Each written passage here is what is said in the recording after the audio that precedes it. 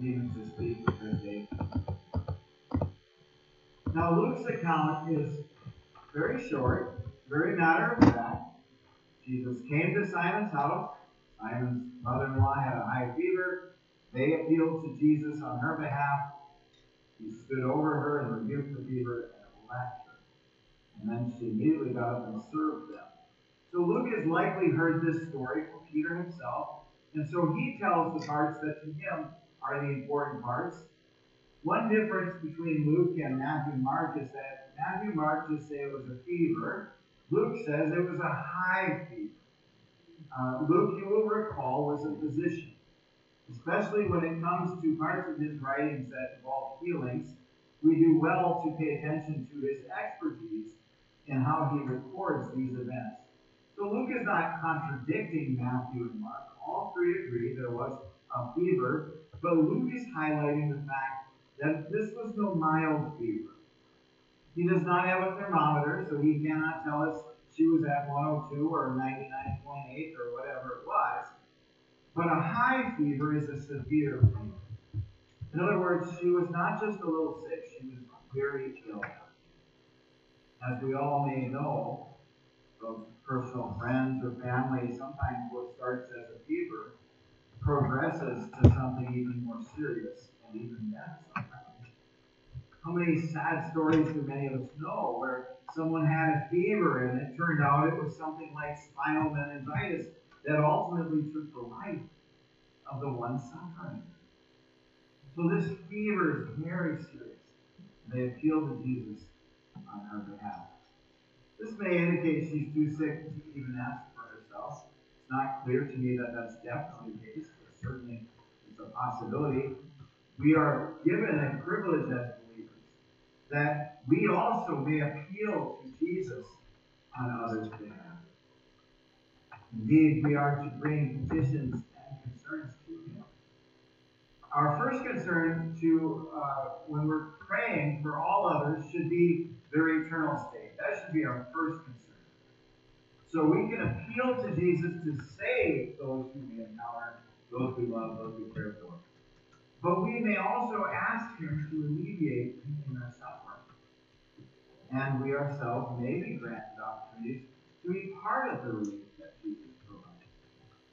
So we see here in Scripture both a narrative and also a lesson for us that as those who cared for Simon's mother-in-law appealed to Jesus on her behalf, so might we appeal to Jesus on behalf of others as well.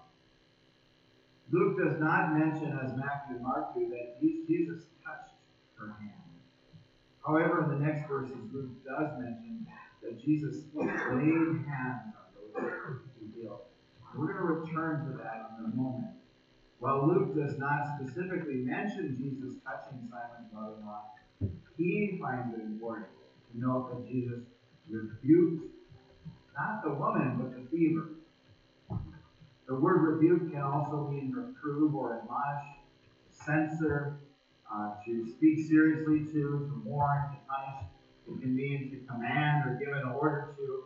One who rebukes generally should have some sort of authority with which they could rebuke someone. We normally wouldn't go rebuking our boss, for example. In Exodus 4:11, God tells Moses that it is He who makes someone mute or deaf or seeing or blind. Exodus 4:11 says that the Lord said to Moses, this is when Moses is saying, well, Lord, I can't be the one to be your servant because I'm not equipped right. And God says to him, who has made man's mouth, who makes him mute or deaf or seeing or blind, is it not I, the Lord? God asserts many times throughout Scripture that He has total and complete sovereignty over all things, including God. Some people are bothered by this. Yet Scripture tells us in many cases where God Himself afflicted someone, or in the case of Job, allowed him to be afflicted. Whether God passively allows sickness or causes it Himself, as He did when He afflicted the Egyptians and in many other cases in Scripture, one thing must be clear in our minds: God is sovereign. He can make sick and he can heal. Jesus is demonstrating the power he has over an illness.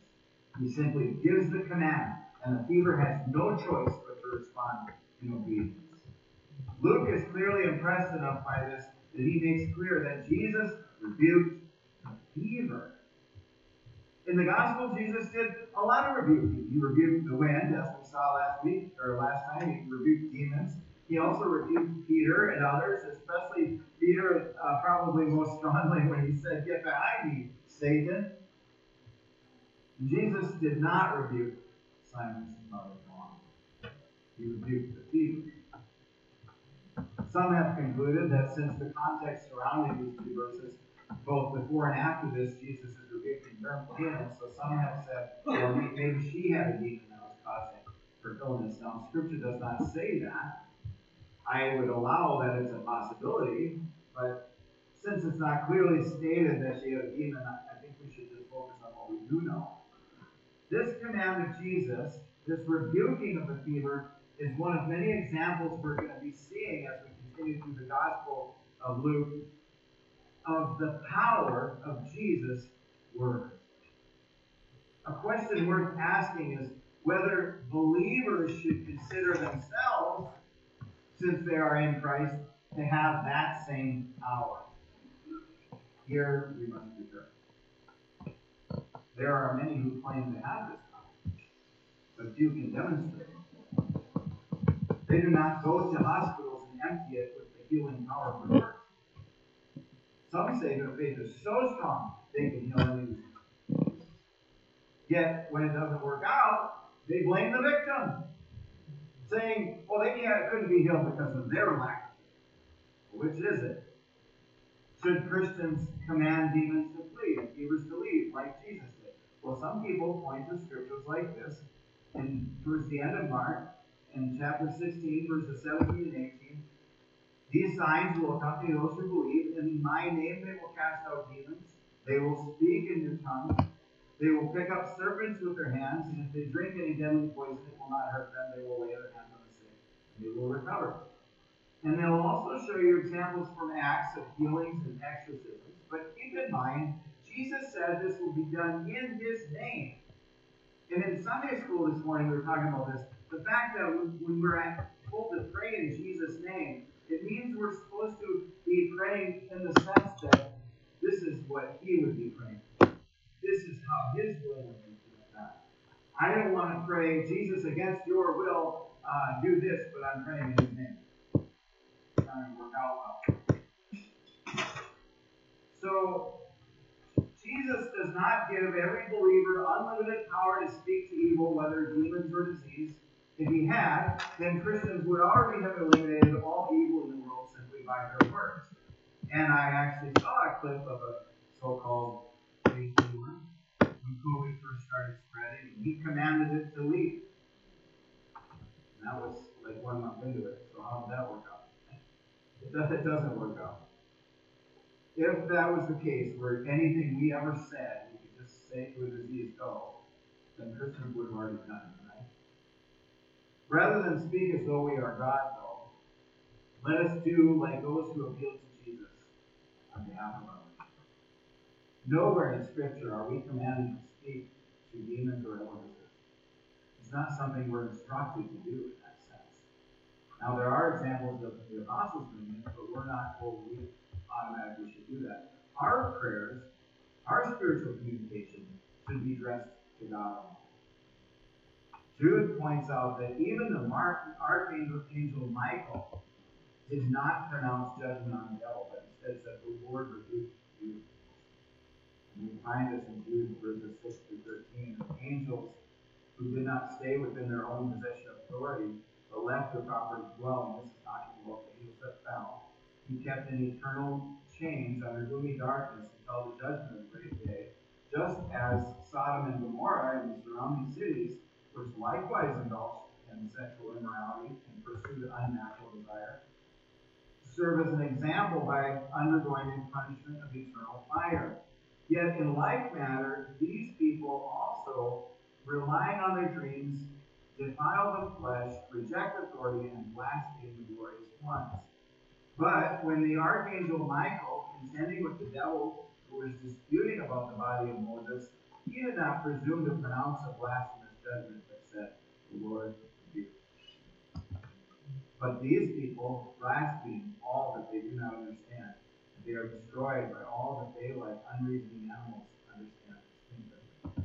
Woe to them, for they walked in the way of Cain, and abandoned themselves for the sake of gain to Balaam's error, and perished in Korah's rebellion. These are hidden reeds at your love feast, and they feast with you without fear. Shepherds feeding themselves, waterless clouds, swept along by winds, fruitless trees in late autumn, twice dead, uprooted, wild waves of the sea, casting out the foam of their own shame, wandering stars in the gloom of utter darkness. Then restored. Now, I don't have time to do a whole lesson on this section of Jude, but I believe it is a strong warning to those in our day who would claim the role of prophet or healer or destroyer of demons. Do not arrogantly assume you speak all the words of Christ and feel his power over you. Rely not on your own faith or your own power, but appeal to Jesus on behalf of you. You can trust that he will always do his will. He will not err. I would not recommend you getting in conversations with the devil, because you could end up like the sons of Sceva that we read about in Acts 19. It says some of the itinerant Jewish exorcists undertook to invoke the name of the Lord Jesus over those who had evil spirits, saying, "I adjure you by the Jesus whom Paul proclaims." 7 sons of a Jewish high priest named Sceva were doing this, but the evil spirit recognized them, or answered them, "Jesus I know, and Paul I recognize, but who are you?" And the man in whom the evil spirit was leaped on them, mastered all of them, and overpowered them, so that they fled out of that house naked and wounded. Yes, we are to resist the devil and he will flee. Scripture tells us that. But this does not mean getting into conversations with him. Conversations with Satan often lead people into deception. Eve was deceived by the serpent. You and I are capable of being deceived. How then do we resist the devil? Not by telling him what to do, but by knowing God's word and relying on how God provides us. We resist the devil every time we are subjected to temptation, and our knowledge of God helps us defeat the temptation. Appeal to Jesus. We cannot go wrong. Presumptuously assume that you speak for him, and you could have big trouble. You and I are not Jesus. We are not apostles. We are not prophets. We appeal to Jesus and leave the results. He will not let down the faithful, but he will work all things for the good of those who love him. So be humble. I believe the humble person who appeals to Jesus is far more likely to see and experience the power of God than the one who claims to be a little God, who can speak with the same power as Christ himself. Any authority we have comes from him and can be taken away by him. So may we act humbly, relying on Jesus. So they appealed to Jesus, and he rebuked the fever. It left her, and immediately she rose and began to serve him. Here we see the care of Jesus, and also the immediacy and completeness of the healing. When people have been sick with a serious fever, even after the fever has broken, they usually have a long period of convalescence. Sometimes they're weakened for weeks after the fever is over. But here we see that Jesus commands the fever has a complete healing effect on her. She immediately feels well enough, not just to sit up and enjoy a cup of coffee, but to get up and serve. When we and others in the church are sick, should not our motivation to get better be to serve? I know this is our focus on being sick or hurt. Sometimes when we're sick, all we can think about is that we want relief from the pain or discomfort we're going through. But our appeals to Christ for ourselves and others should be to have healing for the purpose of service to his kingdom. That includes, of course, service to our families. We want to get better so we can get back to work and provide for our families. They are our first ministry. Peter's mother-in-law was healed and immediately began to serve them. What happens next shows how quickly word will spread when something amazing like this happens. Going to verse 40 and 41. Now when the sun was setting, all those who had any who were sick of various diseases brought them to him, and he laid his hands on every one of them and healed them. And demons also came out of many, crying, "You are the Son of God." But he rebuked them and would not allow them to speak, because they knew he was the Christ. Now, remember what had happened. It was the Sabbath. He had done the casting out of the demon in the synagogue. But it was the Sabbath, so no work was to be done. And to the Jews, this would also include traveling certain distances. It would certainly include carrying a sick person or a crippled person. But the Sabbath ends at sunset. So as soon as the sun was setting, already the people were bringing their sick. And he laid his hands on every one of them and healed them. So we have seen the power of Jesus to rebuke demons, to rebuke fevers, and here we see the compassion of Jesus. He personally touches. There's much power to touch. Sadly, our world has become so depraved that many people are afraid to use the gift of touch to connect with someone. My biology teacher, professor at college, told about his grandson who was adopted from an orphanage in another country. And in that orphanage, most of the children had very little contact with humans. They were not held. They were not cuddled as babies. They were not comforted by human touch. They were basically all in individual cribs the first months of their existence. Babies who do not have the loving touch of a caretaker not only develop a discomfort with touch, such as hugs, but their tactile senses are stunted in development. You see, we need human contact with each other. I read an article about how many babies and toddlers who grew up in these COVID years have developmental issues already showing. Some children went through the first 2 years of their life not learning to read expressions on faces because they never saw an unmasked face outside their home. We need eye contact and to see lips and faces of people we are communicating with to be able to understand, since much of communication is nonverbal. And we need to be present with other people to see them, to feel the touch of others. And Jesus understood this human need. Before Jesus began his ministry, touch was not considered in the prayers for the sick. But Jesus laid hands on people. And he also, as Matthew and Mark recorded, took Simon's mother-in-law by the hand. Jesus touched people, not only spiritually, but physically touched them. He understood this need for humans to have physical contact with each other.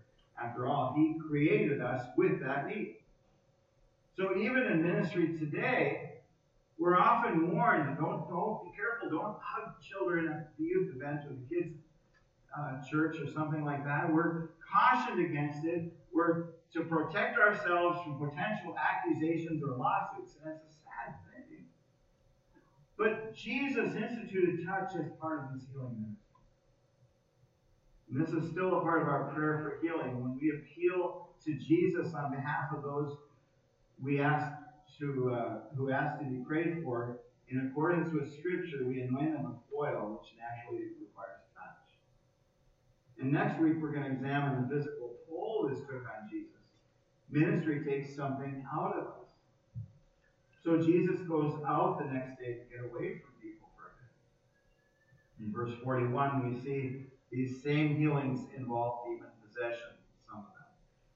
We will not conclude from this that all sickness involves a person having a demon possession or a demon oppression. But certainly we must acknowledge that in some cases, sickness is linked to the spiritual condition of a person. I would not claim it as a biblical concept, but often people who are in helping occupations, such as counseling, divide our health into three categories: emotional, spiritual, and physical. And these three areas are interrelated. If you are experiencing emotional trauma, your spiritual and your physical health are going to be affected to some extent.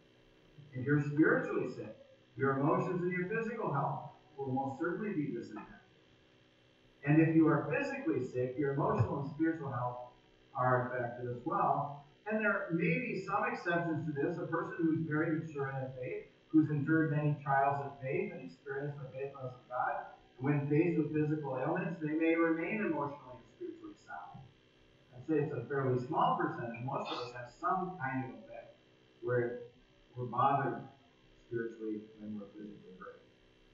This is a blessing, though, that comes only those exceptions who are able to stay above it physically and emotionally. Spiritually and emotionally when they're physically hurting. That's a blessing that only comes because they've made it through so many previous trials. And even then, someone facing their own mortality may have brief moments of worry or fear. But thankfully, God has not required us a perfect faith that never wavers. Yet even the faith we have is a gift from Him. And the normal way that we grow in faith is through trials and perseverance. As James wrote, "Count it all joy, my brothers, when you meet trials of various kinds. For you know that the testing of your faith produces steadfastness, and let steadfastness have its full effect, that you may be perfect and complete, lacking in nothing." So the last verse we're going to consider this morning is that verse 41. Demons came out of many, crying, "You are the Son of God," but He rebuked them. He wouldn't allow them to speak because they knew He was the Christ. Now this might seem strange in a way. Why did Jesus not want to have these demons cry out? Well, we're not given a reason other than that they knew He was the Christ, but perhaps we can gather more information from two other texts. First, Mark 3, 11, and 12. Whenever the unclean spirits saw Him, they fell down before Him and cried out, "You're the Son of God." He strictly ordered them not to make Him known. So apparently this was a thing that happened at least with some frequency. And then in Acts 16 and 17, we read about this young lady who was possessed and was following Paul around and was crying out, "These men are servants of the Most High God and proclaim to you the way of salvation." And this she kept doing for many days, Paul having become greatly annoyed. Oh, it's so nice to know I'm not the first person in this to be greatly annoyed. Paul turned and said to the spirit, "I command you in the name of Jesus Christ to come out of her." Came out at the very hour. In each of these cases, it seems that Jesus and Paul objected to evil spirits proclaiming things about Jesus. Perhaps it's because the source of the message has a lot to do with how that message is received. We know that we are to be cautious of false teachers. There are those who claim to speak truth about Jesus, but twist Scripture and entrap people into a false faith and a false gospel. So Jesus rebuked these demons and would not allow them to speak. Some have conjectured that perhaps Jesus did this also because His time to be known was not yet come. It's what He said to His mother in John 2:4 when she was concerned about the wine running out. And He said to her, "Woman, what does this have to do with me? My hour has not yet come." Well, since it is Mother's Day and many of you have plans to be with your mothers, I will keep this a little shorter and wrap up quickly here. Remember, this miracle shows that Jesus cares for mothers-in-law. You have to be a mother before you become a mother. So what have we learned about this day, this evening, that Luke recalls for us? The power of Jesus was displayed in both the casting out of demons and the healing. Jesus only needed His voice to do the work. Yet even that took a physical toll, which we're going to examine more next week, Lord willing. We see that an appeal was made to Jesus on behalf of the sick woman. We are blessed to be able to appeal to Jesus on behalf of others as well. He had the power to speak to the illness itself and the gentleness to touch those in need of Him. It didn't take long before many people came and heard of the healer, and this brought many more to seek His healing power. So what has Jesus healed us from? He has given us our salvation, cleansed us from our sin. Like those who spread the word about His healing power, we ought to share what He has done for us. And yet, sometimes people want the smaller gifts Christ offers, but will refuse to seek the greater gift of salvation. Kent Hughes wrote this about this passage, quote, "That was a poignant, memorable night. However, it was not without a hint of tragedy. Those who are ill of body know what they need and will go to great lengths to receive it. But sadly, people who will break their necks to get to Jesus the physician will scarcely move to reach Jesus the Redeemer. As Alexander McLaren said, offer men the smaller gifts, and they will run over one another in their scramble for them.